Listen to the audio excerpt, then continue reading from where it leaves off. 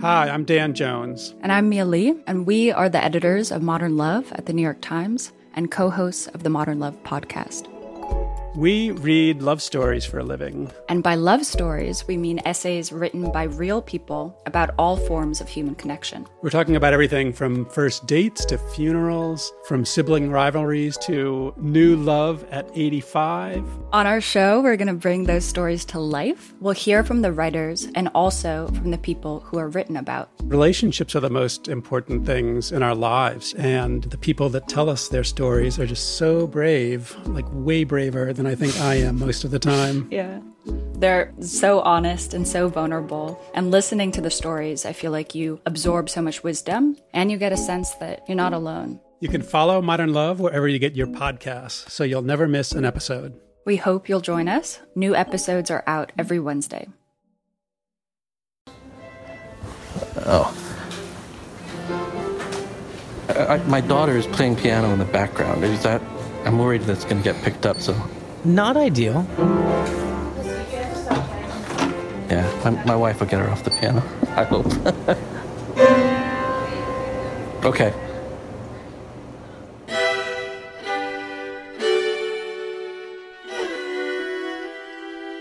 From the New York Times, I'm Michael Barbaro. This is The Daily. Today, when China first began experimenting with capitalism in the 1980s, the West was certain it would fail. But two of its assumptions were quickly proven wrong: that government-controlled economies stifle growth, and that the internet cannot be tamed. 40 years later, as China rivals the U.S. as a global superpower, its continued success is challenging not just our assumptions about China, but our assumptions about ourselves. It's Wednesday, December 5th.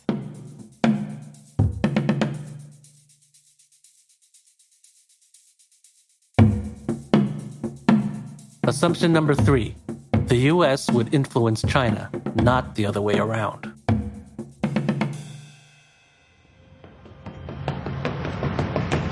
What's going on? So there's this movie, Red Dawn. Phil Pan is the Asia editor for The Times. It was released in 2012. It tells the story of an invasion of the United States in Spokane, Washington. Enemy planes are flying overhead. Soldiers are parachuting in. I think one of the planes crashes into a house and there's a big explosion.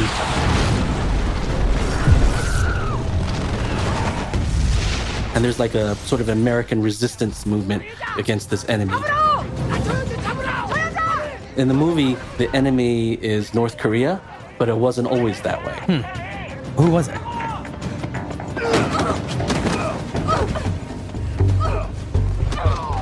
Originally, the enemy was China, but the script got leaked. This evil villain and his soldiers had Chinese nationality when the film was first shot. The Chinese government objected very publicly. But a state-controlled newspaper ran articles with headlines like, "American movie plants hostile seeds against China." And Hollywood completely retreated, spent more than $1 million editing the movie, refilming parts of it. There was visual effects work that we had to do to paint out propaganda posters and flags on uniforms and that type of thing.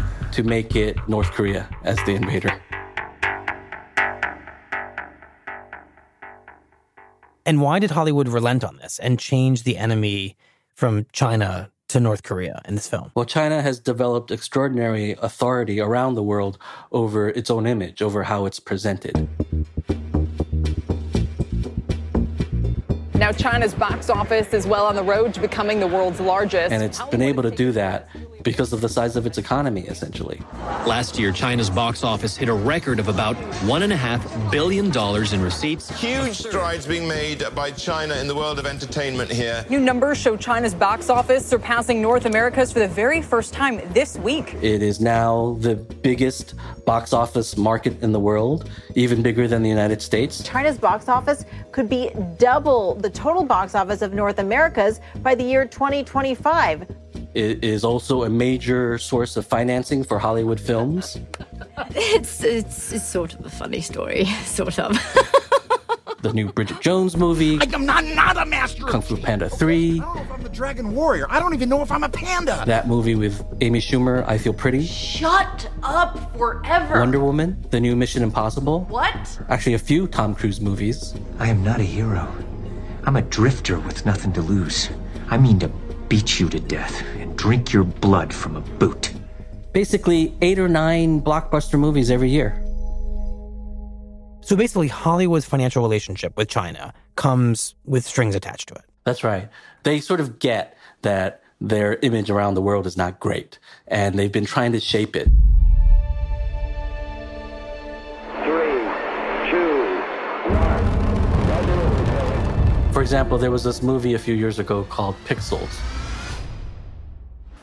Emails leaked from Sony show that originally the movie called for a hole to be blasted in the Great Wall, but executives were concerned about how China would react. So instead, they rewrote the scene and had the Taj Mahal being blown up instead. They were very concerned about, A, getting access to the Chinese market, and B, how the film would do in China. China has made it very plain. It just won't tolerate what it views as transgressive behavior by Hollywood. So essentially, Hollywood studios are afraid of offending China. They're afraid of offending China because China will punish them. We are all gonna die. Just think, Michael, what is the last movie that you've seen where China was the bad guy? I actually don't think I can recall one. I remember one, which was this movie with Richard Gere called Red Corner. I mean, I wonder what year it was. Oh my God, 1997. Yeah, it was a long time ago. Jack Moore is a brilliant attorney. It was about an American businessman who goes to China and gets mixed up in a conspiracy/corruption/murder mystery. Lin, Hong Lin. So you do speak English. And it portrayed China in a very negative light, especially the Chinese police. But here, justice doesn't translate. As a result, Richard Gere was blacklisted. So, do we just say goodbye now? None of his movies are released there. I'll never be the same. Neither will I.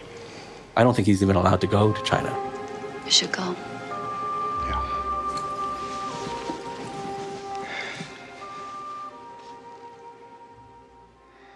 Brad Pitt has been punished because Brad Pitt was involved in a movie about Tibet. Brad Pitt banned from the country nearly 20 years ago. So it's just the market power that China has developed. And it's not just Hollywood. China is forcing the world's most valuable company to bow to its censorship rules. Apple has been removing apps from the App Store that China has objected to, including the New York Times. It's Beijing's latest move to suppress the newspaper's output in China as it cracks down on dissent. Apple has been giving into a lot of Chinese government rules and regulations on all sorts of things. So Google, which has its motto of "Don't be evil." 8 years ago, Google shut down its search engine in China because of censorship and hacking there. They famously withdrew from the Chinese market a few years ago. At the time, Google's co-founder said the following: "Our objection is to those forces of totalitarianism. Our hope is that there is progress and a more open internet in China." Well, since that quote was released, the times have changed. Now they are developing a search engine that will cater to the censors in China. According to multiple reports, Google is working on a censored search engine just for China. So if the assumption was that China would bend to sort of the rest of the world's cultural and political expectations, in reality, many Western companies are bending to China's will instead. When you go into a country and participate in the market, you are subject to the laws and regulations of that country. And so your choice is, do you participate? Or do you stand on the sideline and yell at how things should be? And my own view very strongly is you show up and you participate, you get in the arena, because nothing ever changes from the sideline. You know, nothing ever changes from there.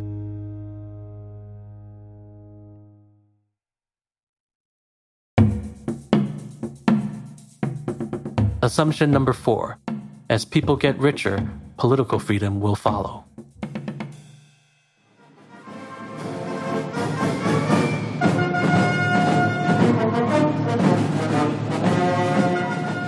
From the beginning of our story to now, we've gone through multiple generations of Chinese leaders.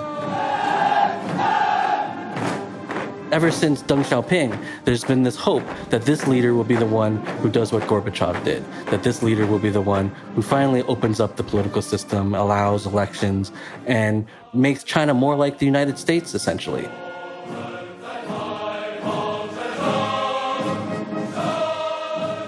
So by the time Xi Jinping takes power as president and party secretary in 2012,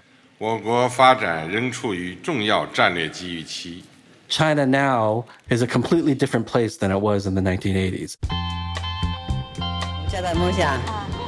My biggest dream is to buy a house, a car, and to get married. I have just graduated 6 months ago. The income here, I think I can realize my dream in 2, maybe 3 years. As a university graduate, I run my own business. China is already a major economy. There's a great deal of prosperity. Much of the population has already been lifted out of poverty. And a lot of people are wondering what's next. The country being rich and strong, we the people are well off. That's my dream. Because people are richer, because there's this big middle class, the demands on the party are far greater. They want a lot more than just economic growth. Now, China is paying a toxic price for its economic boom. Dense smog caused by coal fumes, vehicle exhaust, and other pollutants has prompted thousands of Chinese to say, enough is enough. If weather pollution cannot be improved fundamentally, we are still worried. They want clean air. They want safe food. They want better public services, especially better health care. I'm grateful to the government and also hope we can enjoy more beneficiary policies. That's a lot harder for the party to deliver, in theory, as an authoritarian state than if they opened up politically. I have no problem with a rising, powerful China, this man tells me. But he adds, I hope one day we too can have democracy. You know, this would be the moment, perhaps, that they really begin to undergo some democratic reform to meet that popular demand and finally prove the Western assumptions to be right. China's leader Xi Jinping is promising unprecedented reforms. But instead, Xi has taken the country in a different direction. President Xi Jinping visited top state media outlets in February, urging the press to pledge loyalty to the Communist Party. He's actually doubled down on authoritarianism. It's tighter now in China in many ways than it was a decade ago. A political mystery is being written in Hong Kong, where 5 people who either publish or sell books critical of China's communist government have disappeared. Xi Jinping is trying to strengthen control over what people can see and say on the internet. Protesters carry photos of jailed Chinese journalist Gao Yu. She and others are arrested for criticizing their own government. 45 journalists in jail. I was reading that China is the leading jailer of journalists in the world. Is that correct? It's an indicator of just how far this government is ready to go in China. He's cracked down on civil society, on journalists, on religion. Evidence is growing that up to 1 million Muslim Uyghurs are being held by Chinese authorities in so-called re-education camps under the pretext of security and countering terrorism and extremism. You have no freedom at all. You must do everything according to the rules set by the Communist Party. Recite what they say, sing red songs, thank the party, think like a robot. You do whatever you are told. It calls for psychological counselling, behavioural correction, and thought education. But in plain English, we might call it brainwashing. So he's really taken a much more conventional authoritarian posture as a leader than even his predecessors. Good morning, President Xi. Phil, how can Xi get away with this? I understand why he would crack down at this moment, but with all of these increased demands, how can it be that the Chinese people are letting it happen? You know, it's always difficult to measure public opinion in China because there's no way we can conduct surveys or anything like that. You know, I could say for sure that there has been a lot of criticism. There has been some blowback against Xi for doing this. But on the other hand, I think over the course of the last 40 years, what we've seen is that the party has managed to make a bargain with the people, which is the party delivers a better life for you as long as you stay out of politics. And so far, the people have been willing to take that. Please stand up. The party delivers as long as you leave the party alone. You leave the party alone, you let the party stay in charge, and we will continue to give you economic growth, to give your children a better life. I swear that I will be faithful to the Constitution of the People's Republic of China, be loyal to the country and the people, and work hard to help build a great, modern, socialist country that is prosperous, strong, democratic, culturally advanced, harmonious, and beautiful. Xi Jinping. And the biggest blow to this idea that China was going to open up because of its new prosperity was when Xi Jinping decided earlier this year to eliminate term limits on the presidency. He basically now, if he wants to, can rule for the rest of his life. Right. What could be a greater emblem of authoritarianism than a single figure ruling for life? Right.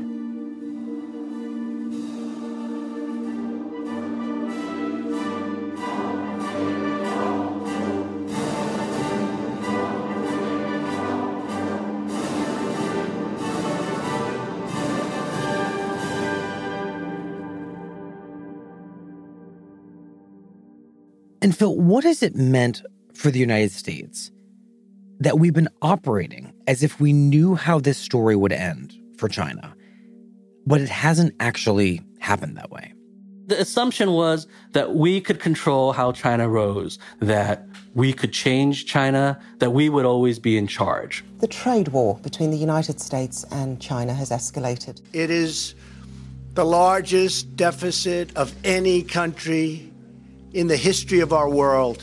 It's out of control. President Trump set to announce new tariffs on China today, the move already triggering retaliation from Beijing. Chinese have imposed a raft of tariffs of up to 25% on more than 120 products. They've turned the tables on us. The Chinese know that the U.S. can't afford a trade war with China. China has grown so successful and so quickly and is so intertwined now with our economy. The American Soybean Association estimates that more than $6 billion has been lost over the last month as a direct result of the trade feud. That we're no longer completely in charge. The decrease in prices we've seen in the last 2 or 3 weeks would amount to probably $150,000 for me. 110,000 jobs in rural America are directly tied to exports of pork. A trade war could put some of these at risk if U.S. pork gets too expensive for Chinese clients. Yeah, it is a significant hit. We have to come to grips with the idea that we're no longer the only superpower. I mean, we've been the only superpower since the fall of the Soviet Union. That's like 25 plus years. And today, that's no longer the case. We have to learn now to live with and or compete against another superpower. But unlike the Soviet Union, this superpower is completely intertwined in our lives. For China to fail in the way the Soviet Union failed would be disastrous for the American economy. We are following developing news out of the G20 summit where President Trump and China's president agreed to a truce in the trade war. President Trump says the U.S. will postpone raising tariffs on Chinese goods for 90 days. In return, China has reportedly agreed to purchase a substantial amount of U.S. products to reduce the trade imbalance between the two countries. At this point, if China failed, that would be more problematic in many ways for the American economy than if China succeeded. So we're in a very difficult situation now because our relationship is basically bound together in a way that we never expected it to be. Phil, with everything that you're laying out here, this is starting to feel like China's rise to power, its ability to square authoritarianism with capitalism. something that the U.S. thought was such a contradiction, is maybe not that much of a contradiction at all. That perhaps the U.S. has been wrong about what it means to be a superpower from the beginning. Yes, I think that's right. For 40 years, we've made these assumptions about how modernization works. And China has completely charted its own path. They've taken a completely different direction than we thought they would go. They've shown the world a different way to achieve economic growth. And I think that's really challenging the United States and all over the world, because China has sort of presented itself as a different model now. And it comes at a time when there are serious questions about the American way all around the world, including in the United States. When democracy itself is under strain, China is saying, here's another way.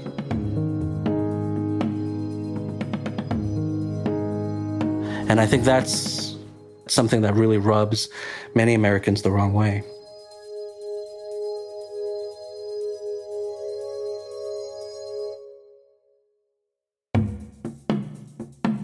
On Tuesday, a temporary truce in the trade war between the U.S. and China, celebrated by both sides as a breakthrough, appeared to unravel.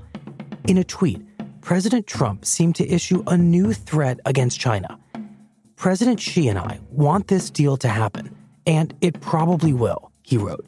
But if not, remember, I am a tariff man. When people or countries come in to raid the great wealth of our nation, I want them to pay for the privilege of doing so. Within hours, the U.S. stock market plunged, with the Dow Jones Industrial Average falling nearly 800 points. We'll be right back. 3M is using science and innovation to help the world respond to COVID-19 and taking action to support communities in the fight. Since the outbreak, 3M has responded with cash and product donations, including surgical masks, hand sanitizer, and respirators through local and global aid partners. In addition, 3M plants are running around the clock, producing more than 95 million respirators per month in the U.S. Learn how else 3M is helping the world respond to COVID-19. Go to 3m.com/COVID. 3M Science. Applied to life. Here's what else you need to know today. I have zero question in my mind that the Crown Prince, MBS, ordered the killing, monitored the killing, knew exactly what was happening, planned it in advance. If he was in front of a jury, he would be convicted in 30 minutes, guilty. On Tuesday, after a briefing by the director of the CIA, a bipartisan group of senators said they were more confident than ever that Saudi Arabia's crown prince, Mohammed bin Salman, ordered the killing of the journalist Jamal Khashoggi. There's not a smoking gun, there's a smoking saw. You have to be willfully blind not to come to the conclusion that this was orchestrated and organized by people under the command of MBS.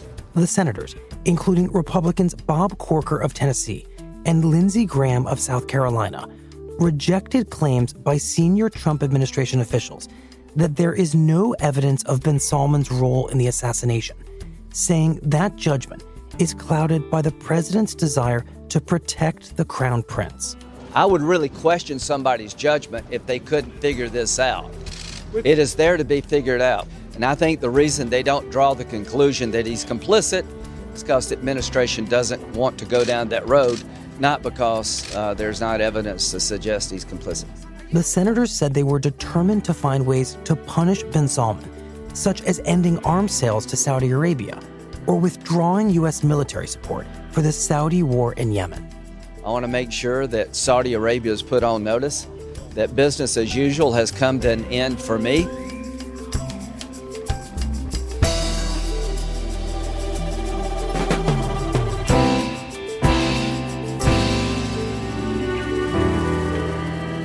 That's it for The Daily. I'm Michael Barbaro. See you tomorrow.